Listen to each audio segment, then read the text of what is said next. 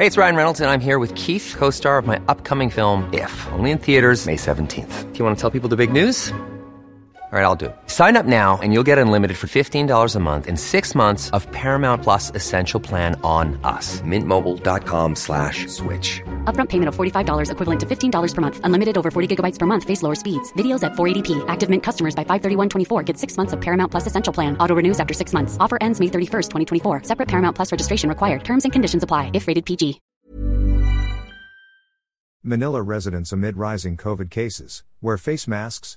Manila, Philippines. In view of the expected gatherings this Christmas season and with an uptick in the COVID-19 cases, Manila Mayor Maria Sheila Honey Lacuna advised the residents to remain vigilant and mask up when in places of convergence or where there is crowding.